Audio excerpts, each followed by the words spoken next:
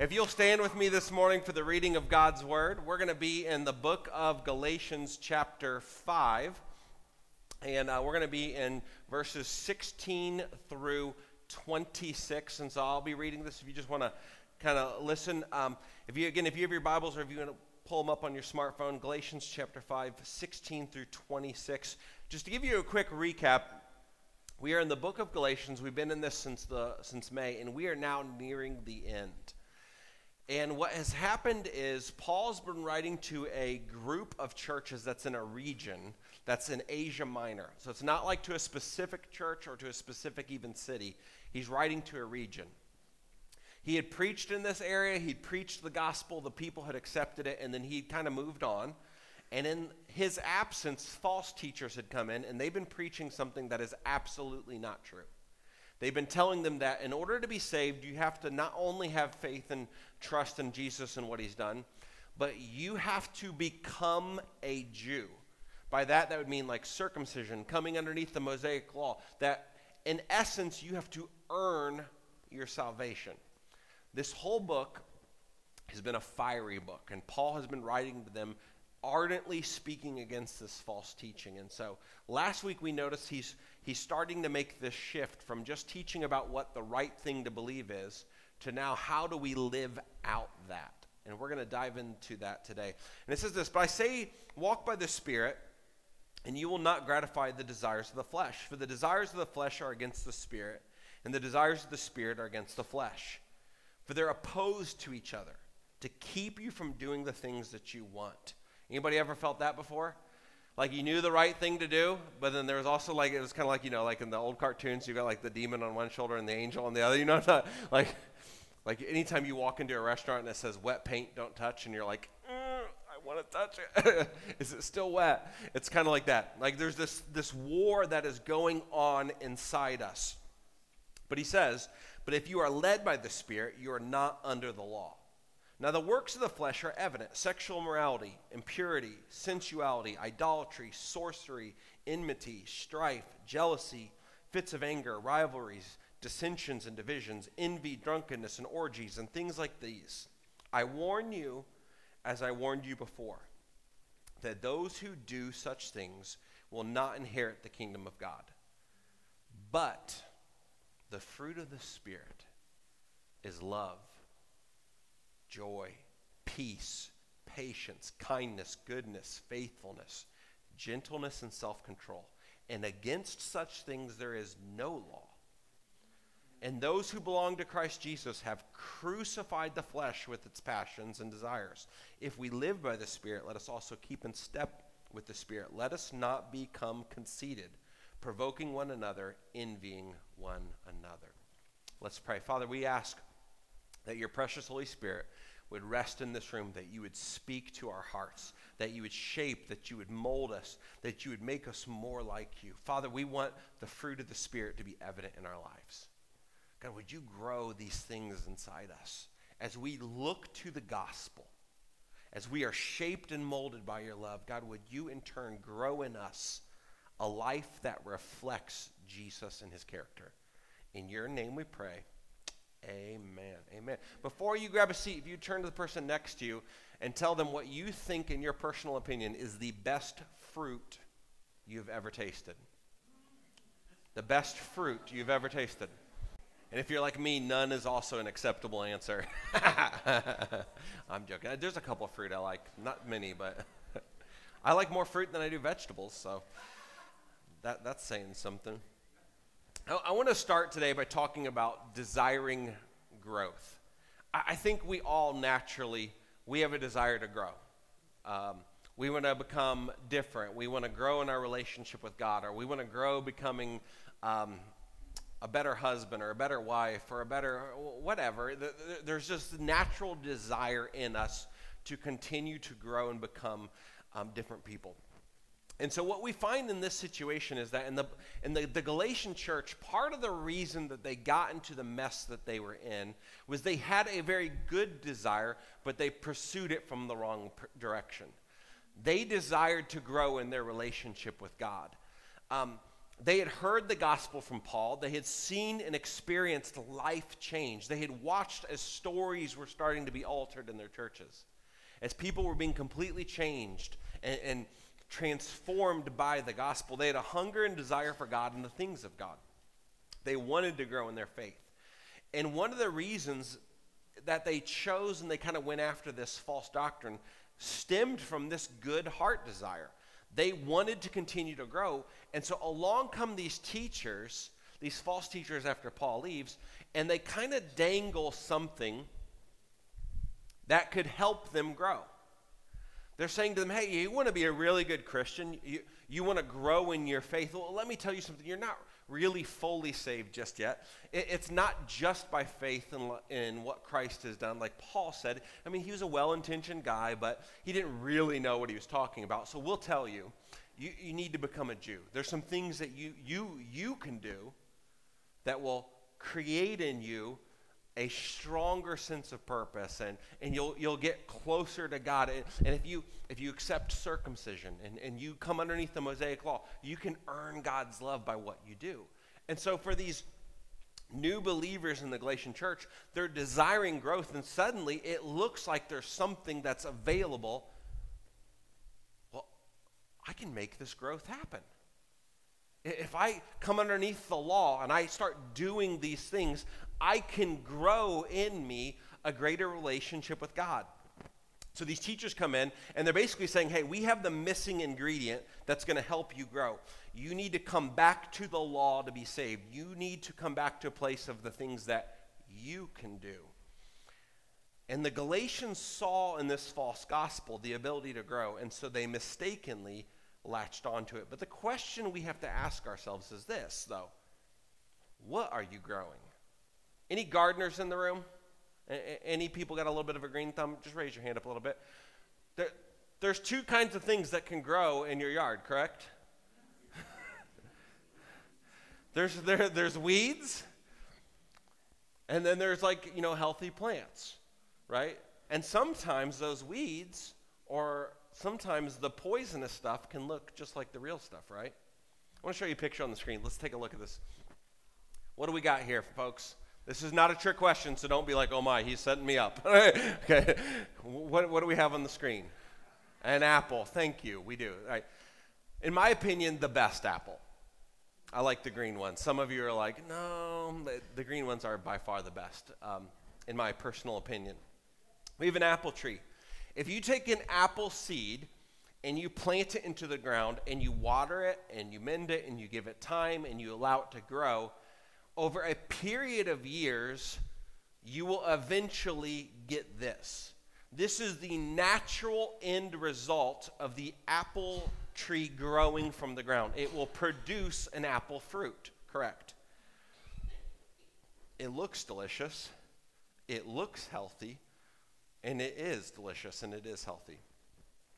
Especially I know it's not really an apple, but you know what I'm talking about? Like Halloween starts to come around and they've got the little caramel apple suckers. Oh my goodness. Those things, I know it's not fruit, but it's close for me, right? It counts. The effort's there, the desire, I'm joking. Well, I want to show you one more picture. Now this is not an apple. This is this is my best shot at manchineel. This is fruit from the manchineel tree, okay? It looks like an apple. It looks delicious. It has grown from the ground. It has produced this fruit. But the manchineel tree is described by the Guinness Book of World Records as the most dangerous tree in the world. The manchineel fruit isn't just poisonous, but the tree itself. The tree is toxic, that pretty much every part of it can royally mess you up. To touch the milky sap that oozes from the tree will blister and burn your skin on contact. Yeah, and if you're like, oh, this popped up in my yard, I think I'm just going to chop it down and burn it. Don't do that. The fumes from the burning branches and leaves can cause and lead to blindness if you happen to be downwind from the poisonous bonfire. Like if it rains, I think it even says this on this, whatever you do, don't even stand underneath the tree when it rains, because the rains, if it hits like the drops and it drips down on you, it'll cause your skin to burn. I know. I'm thankful that I don't think these are anywhere near us in Indiana. I'm like terrified of a tree. A new thing to add to the list. What are you scared of? Sharks and trees. But I want you to think about this. The Guinness Book of World Records describes this as the most dangerous tree on the planet. What we grow is based on the seed that is planted in us. What comes up out of the ground is a reflection of what's underneath the ground. There's two different types of things you can grow, and Paul's basically saying this. He's challenging us to say, listen, if you pursue your own desires, you're going to grow some stuff. It's not going to be good stuff, but you're going to grow some stuff. And he gives us a list of those things. But he also says, though, that we have another option of what we can grow. The question we have, though, is ultimately, what desire are we going to pursue? See, the gospel is about more than just salvation. Please hear me today. The gospel is about more than just salvation. It's what produces life transformation. Read this verse with me. It'll be on the screen here in just a second. And he goes on to say this, but I say, walk by the Spirit, not walk by my desires, not walk by Josh Johnson's human reasoning, not walk by what I think is right. That would be a problem. And you will not gratify the desires of the flesh. For the desires of the flesh, they are against the Spirit, and the desires of the Spirit, they are against the flesh. For they are opposed to each other to keep you from doing the things that you want to do. But if you're led by the Spirit, you are not under the law. See, last week we talked about this. There was a shift that's taking place. For the first 9 weeks that we've been in this series, Paul has been in every conceivable way that he can pointing us to the truth of, let me show you why this false teaching is wrong, okay? We talked about that and we said it's called orthodoxy. What that means is, that word orthodoxy means right belief. He's fighting for what is true, what we should correctly believe. But now towards the end of this book, he's shifting to something that's called orthopraxy. And what that means is right practice. Because we talked about this, right? If you're disciplining your kids, there's two aspects to it. One, I want them to know what they're doing is wrong, but I also want them to know what it looks like to live the correct way. And Paul is challenging us now at the end of this book, and he's moving us towards not just believing the right things, but living out the right things. And the contention of the Judaizers, the people, the false teachers that come in, they're saying if you follow the teachings of Paul, you're going to just live a life of wanton sin. Because he's telling you that God's grace and his love is so good and so deep and so wide that he's just freeing you to sin however you want. Paul's going, hold the phone. I am not teaching that, and that is not the case. He's saying if you truly accept the gospel,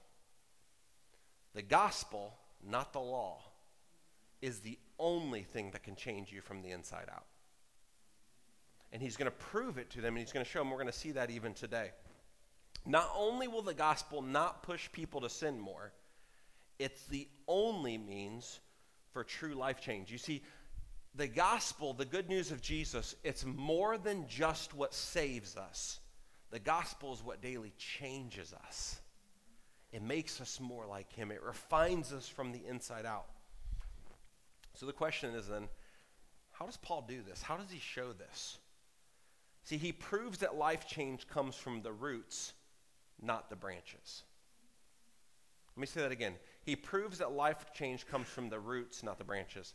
I'm not going to question your intelligence, but I'm going to do a simple test with you. If I have a manchineel tree growing here right now, and I chop a couple limbs off, what's going to happen? Huh? Well, it might hurt. It might ooze on me. But am I going to now grow apples from that tree? No. The branches that are going to grow in its place are going to grow what? Manchineel fruit. I chop a few more branches off and a few more branches off, but I don't completely kill it at the roots. It's going to continue to grow the exact same fruit. The only way to get something different is I have to pull it up from the roots and plant something different. Okay? The law looks at you and it goes, this act is wrong, and this act is wrong, and this act is wrong. but it doesn't have the ability to produce in you something that is right. The gospel does, because the gospel goes straight to our heart and says, what's the ultimate desire of your heart? Okay? See, the gospel addresses for us the war that's within. Let's read again. He says this, "But I say, walk by the Spirit, and you will not gratify the desires of the flesh. For the desires of the flesh are against the Spirit, and the desires of the Spirit are against the flesh. For they're opposed to each other to keep you from doing the things that you want to do. But if you are led by the Spirit, you are not under the law." See, the gospel addresses the war within us. The gospel addresses the war within us. There's two natures inside every single one of us. There is flesh and there is spirit. And they are absolutely opposed to each other. You've probably had instances in your life where you have completely identified and felt this war taking place. It might be a sin, it might be a temptation, it might be a deep struggle that you've dealt with where you know, I am desiring something that is 100% contrary to the Word of God. And yet that desire is so strong and manifest there. It's like you feel that war at the very core of you. Paul is saying that in every single one of us, there is a war that takes place within. And what we grow determines on what desire we decide to feed. What we grow is based on the desire that we decide to feed. There's flesh and there's spirit, and both of them have desires. But both of their desires are actually contrary to each other. We see this, and we know this to be true. If you've ever been in like kids' church or around children, you can see this at the earliest age possible, right? Kid 1 hits kid 2. You say, "Tell them you're sorry." No. Why would I do that? I intended to hit him, right? You know, it's like we have this in us at the very, like the youngest age we can think of. Like there's a part of us that longs to do things we shouldn't do. You know, we used like the wet paint example, or like you go somewhere and it's like, don't step in this area because like, and we're like, it seems safe. You know, we're like there's this part of us that is contrary. But what I want you to realize is this. To live by one desire and to choose to gratify it is also to say no to the other and to choose to starve it. See, to live by the flesh is to live in sin. It's to engage, to indulge in a desire and a nature that's in us that our flesh hungrily desires. And in doing so, we're also saying, God, no thank you to who you are. I would rather feed what I want. I would rather feed what I desire. Can I tell you something? In the short run, sin is very pleasurable. Don't let anybody tell you otherwise. Absolutely. Sin is beyond pleasurable in the short run. From what I hear, eating that manchineal fruit, actually it tastes sweet to begin with. Now, I don't know who's tasted that. It's like, sir, tell us how this tastes right before you die. You know? Right? It does. In the short run, sin can seem and taste delicious. It can be very pleasurable. The problem is that it also carries with it an afterbite of poison. That's why the Word of God is there. It's not just to say, no, don't. Like, God is not up there just like a do and don't God going, I can't believe they did it again. They broke my list. No. God's commands are there because he loves you so much, just like you as a parent. Like, I don't ever applaud my children when they run across the road without looking both ways. I don't go, great job, Jason. Man, you made it. No car hit you today. Congrats, buddy. You should try tomorrow. Right? That's a terrible parenting. No, instead, I discipline my kid because, yeah, it's not some arbitrary rule. I don't want him to be a pancake. Right? God loves you so much that he sees the end result of sin. He knows what that's going to do to you. So this is what we find, is that to say yes to sin is to say no to God, but to say yes to God is also to say no to sin. To live by the Spirit says, God, I want my life to be lived based on your desires, not mine. Your plans, not mine. And the problem is that there's a battleground That battleground is our heart. You see, this battle, this war that's taking place, it's not from the outside in, it's from the inside out. Listen to what the book of James says. James is writing in chapter 1, verses 13 through 15. Listen very carefully. He says, remember when you're being tempted. So he's not saying if or maybe. He's saying remember when, because you're going to be tempted. Remember, do not say God is tempting me. God is never tempted to do wrong, and he will never, ever tempt anyone else. God will never tempt you to sin. He's too good. He's too loving. Instead, he constantly throws every out that he can to rescue you from sin. He says God will never tempt you to sin, but temptation comes from our own desires. It doesn't say temptation comes every single time from the enemy. Now, the enemy can. Most certainly, the enemy can tempt us. But the truth is this, is that oftentimes temptation comes from our own desires, which entice us, and they drag us away. These desires give birth to sinful actions, and when sin is allowed to grow, it will give birth to death. Let me prove this to you. See, the truth is this, that desires of the flesh are against the spirit, and the desires of the spirit are against the flesh. They're opponents, they're adversaries, they're hostile towards each other, and there's a real war within us of real desire that takes place. And we need to understand desire. Let me prove it to you. I'm going to show you. Let's move to the next picture. There is inside some of you the desire for a salad.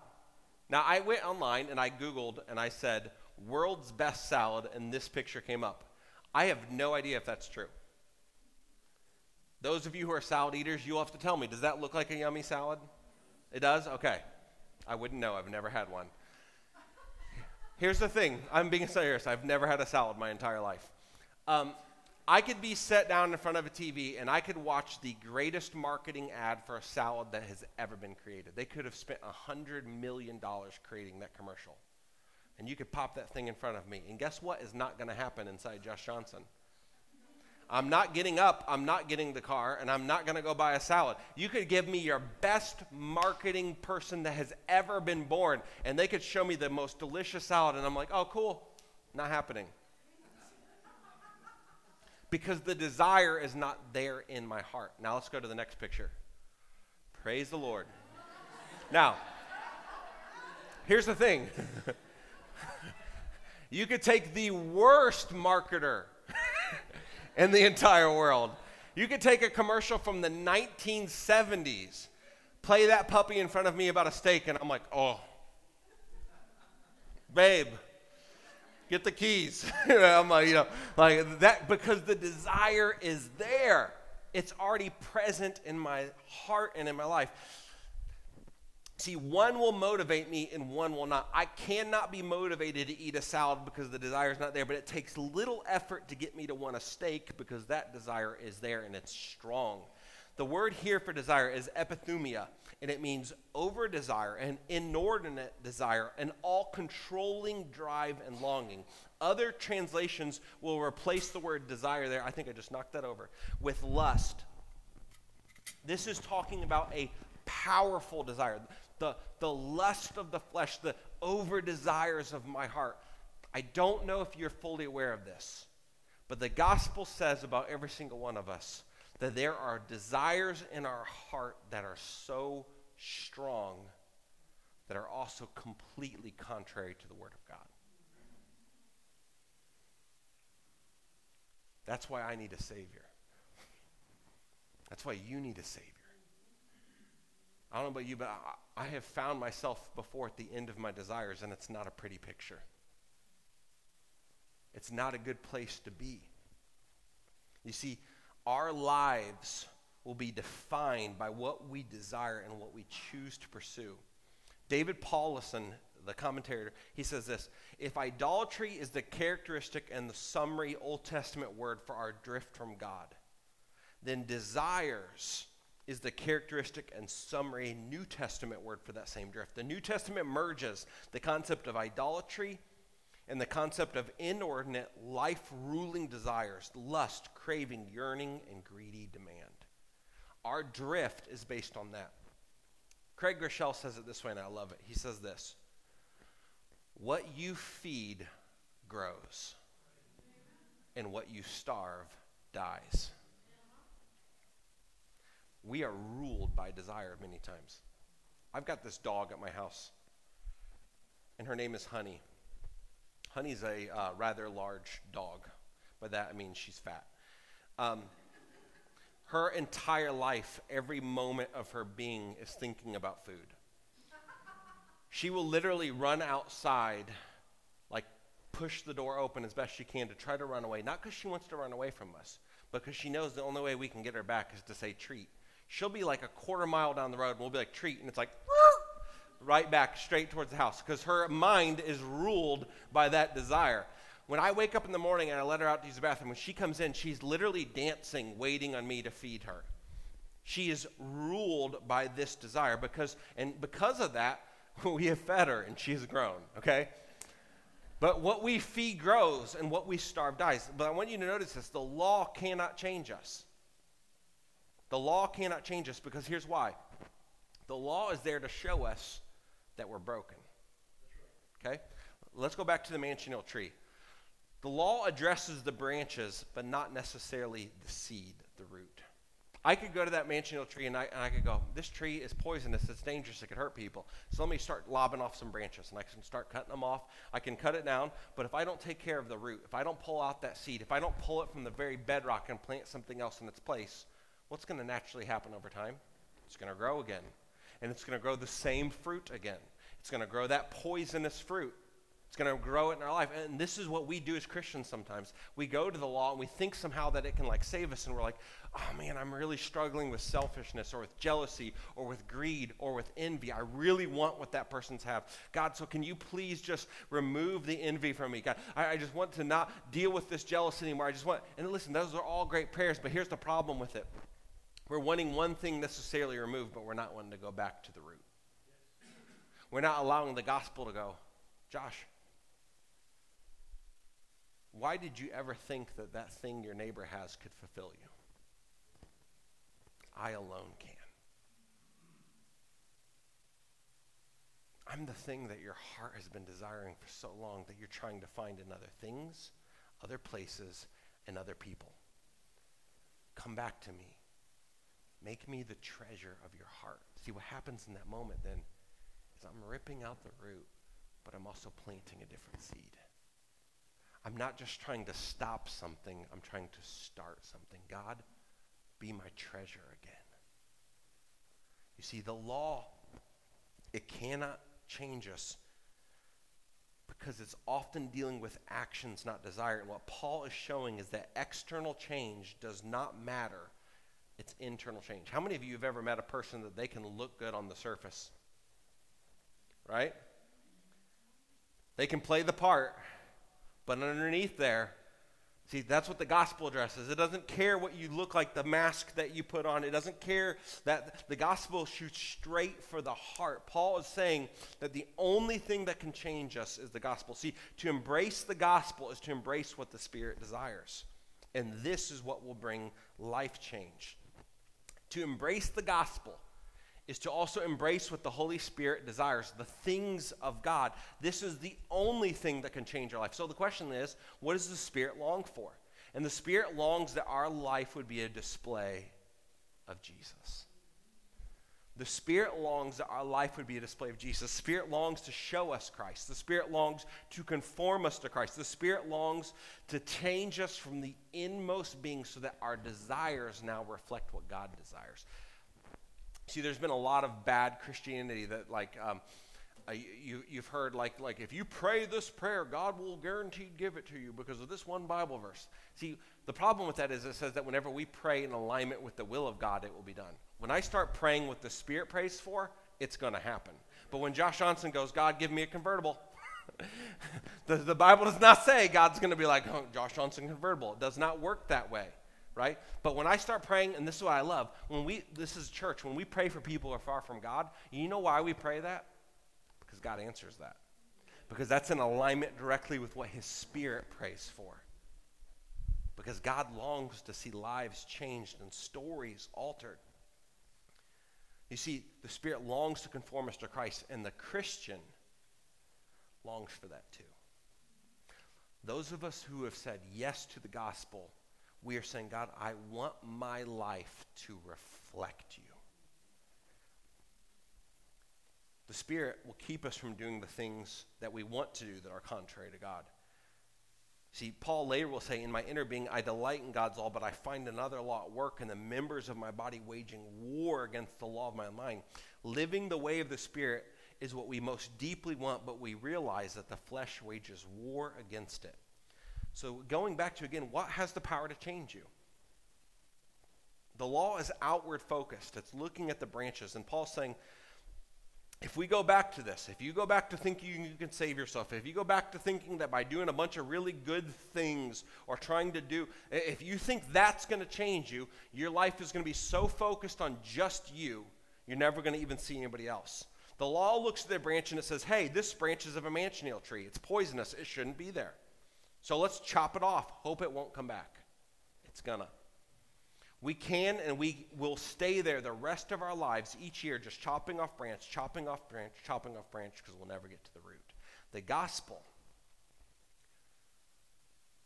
says, let me plant something in you that'll grow.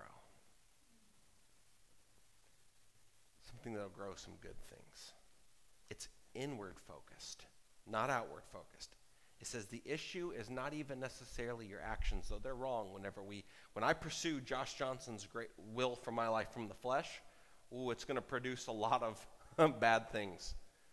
I don't know about you, but I find in my own heart that I'm easily and quickly able to switch on selfishness.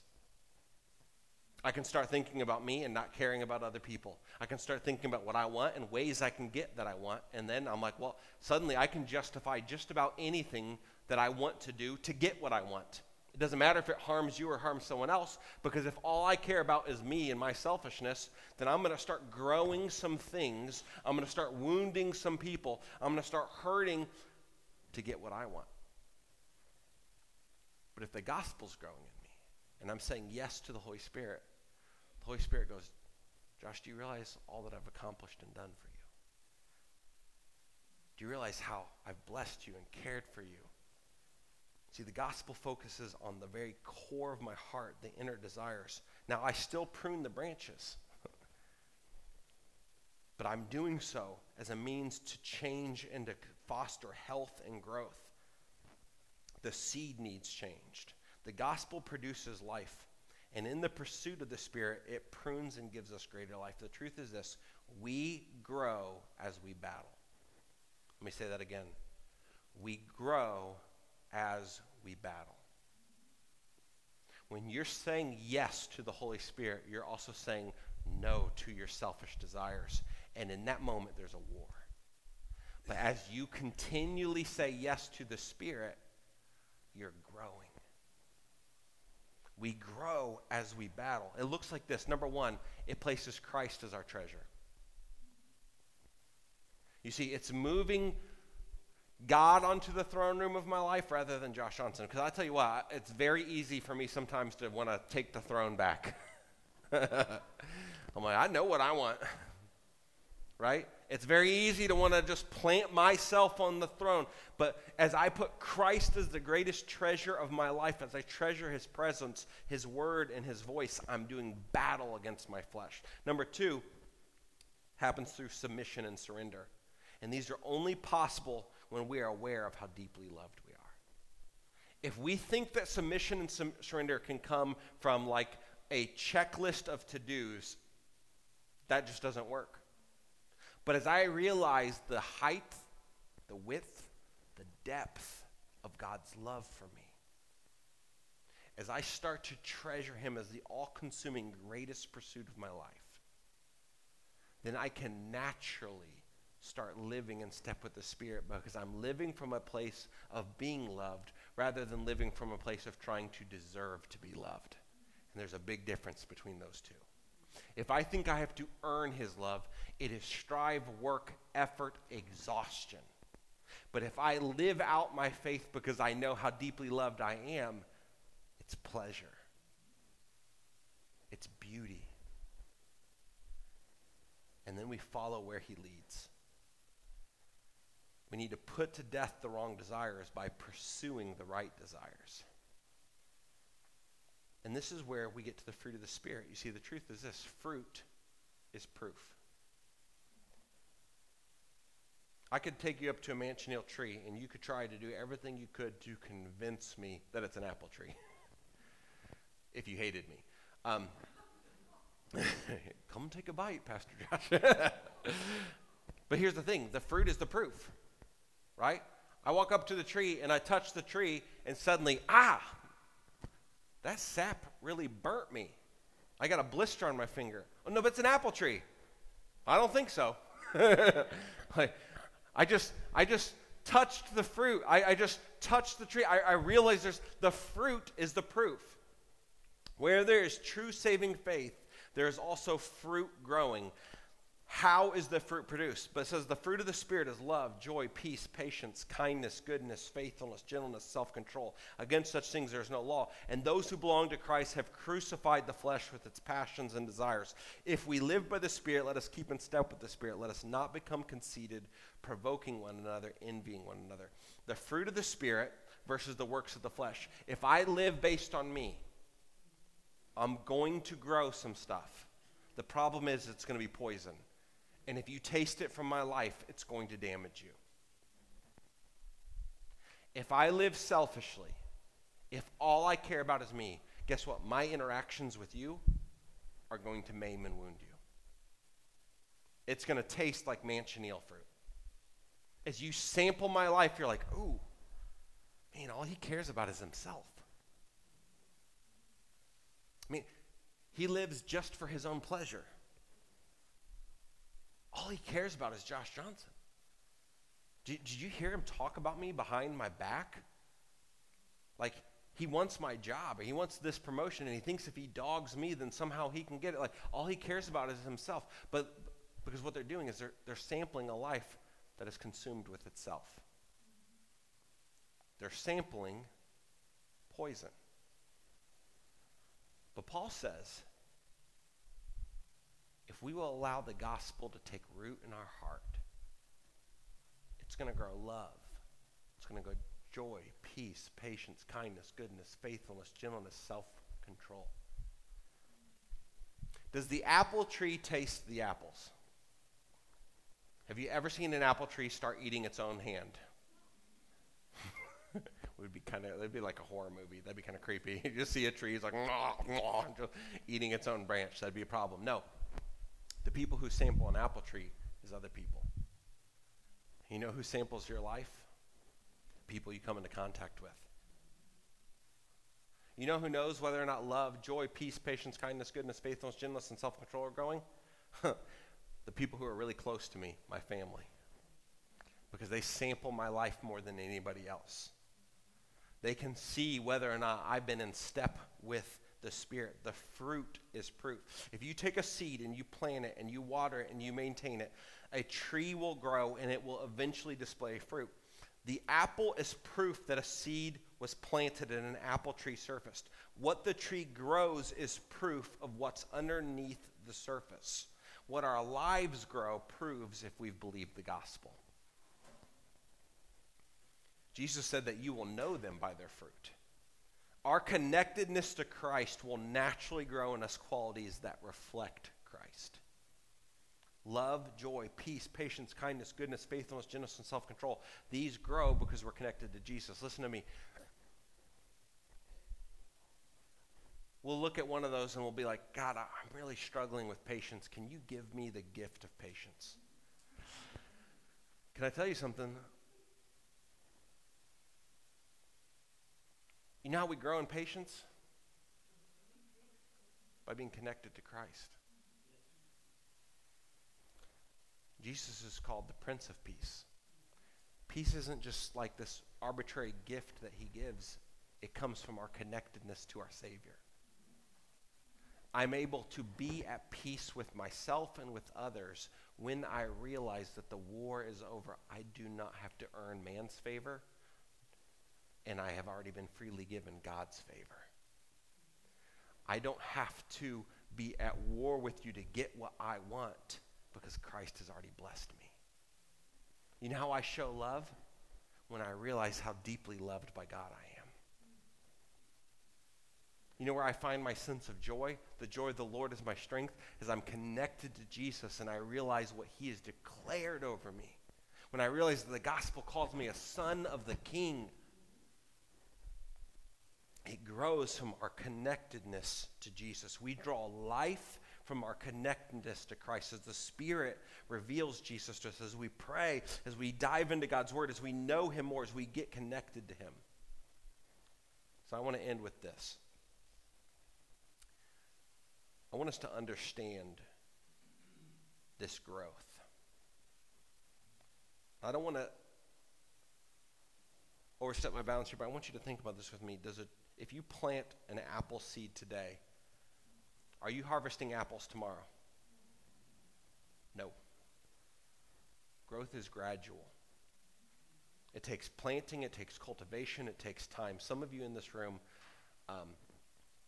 there's certain aspects of the fruit of the Spirit, you're like looking at that list and you're like, God, I could use some of that.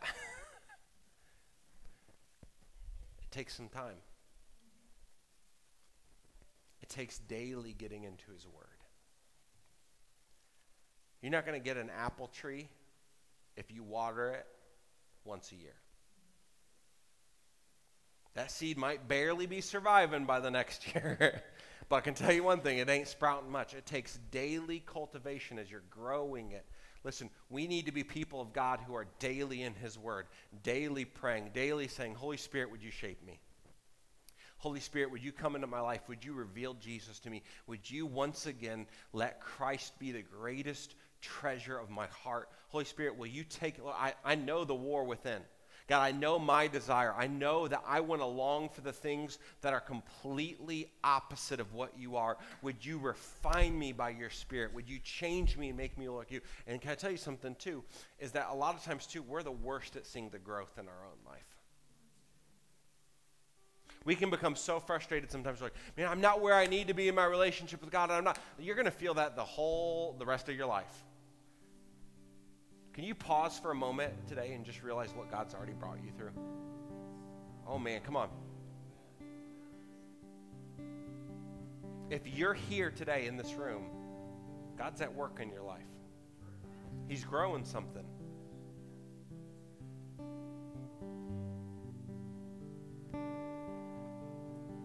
Sometimes we're the worst at seeing it in our own life because we want that apple tree today. I know I do. Oh my God, I want to see that apple tree now. But it takes time. Growth's also inevitable. If we're truly following Christ, if we've truly accepted the gospel, fruit will grow. But it's going to grow because our roots and what we've planted. You see, we have to change deep at our heart level the greatest pursuit of our life. Let me ask you this today. That's what Paul's challenging. He's saying, listen, the gospel is not just addressing the things you've done wrong. It's challenging you to place Christ as the core of your heart. Is Christ the treasure of your heart? Is he your greatest desire? Does he have all of your life?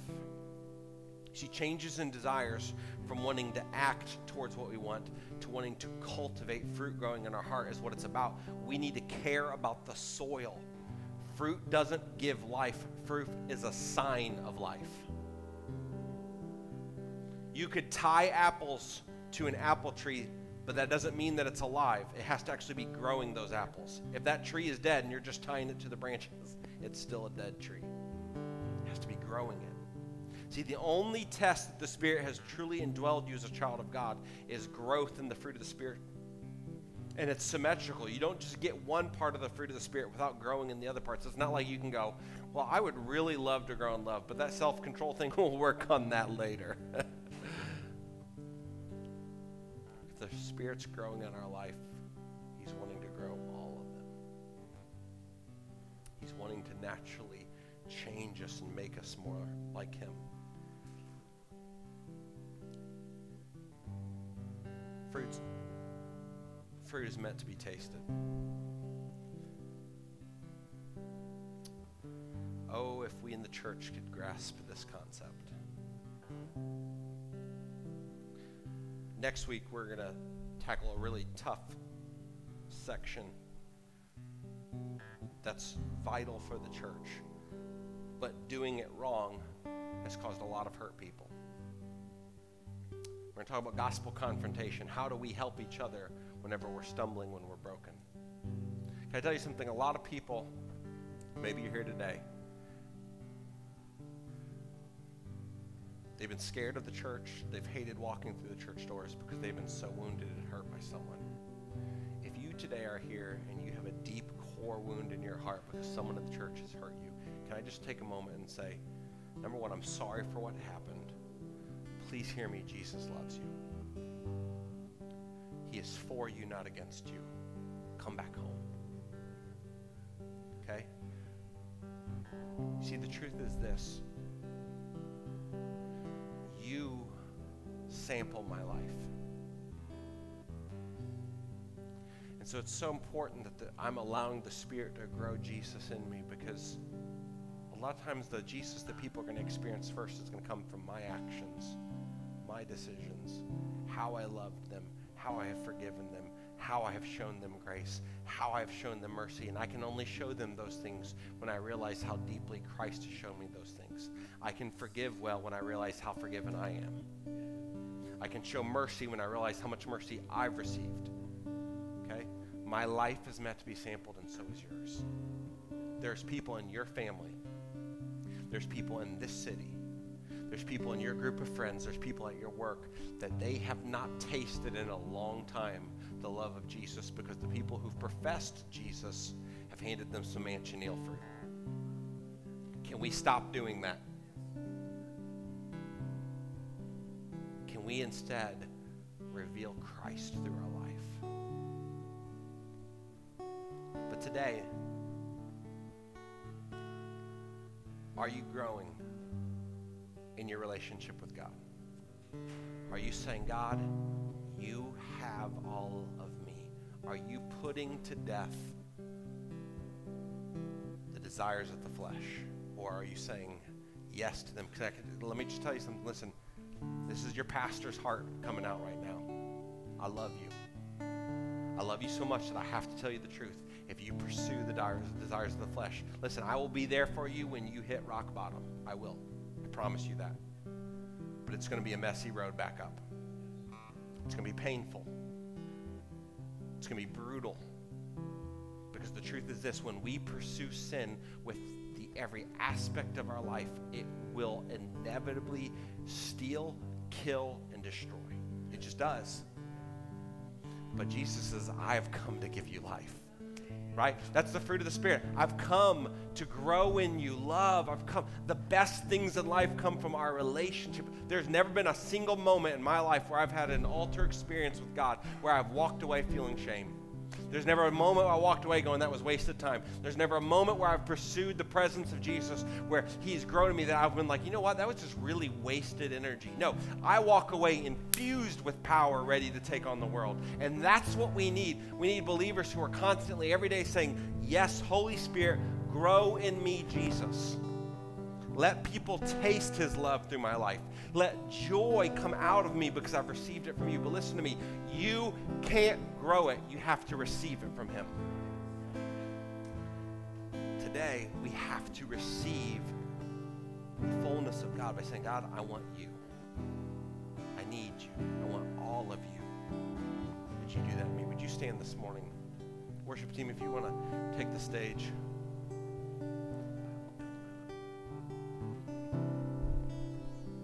We're going to close in worship.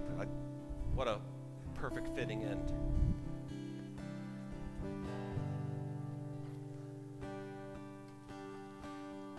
If every head would bow and every eye would close. This is a moment between you and the Holy Spirit.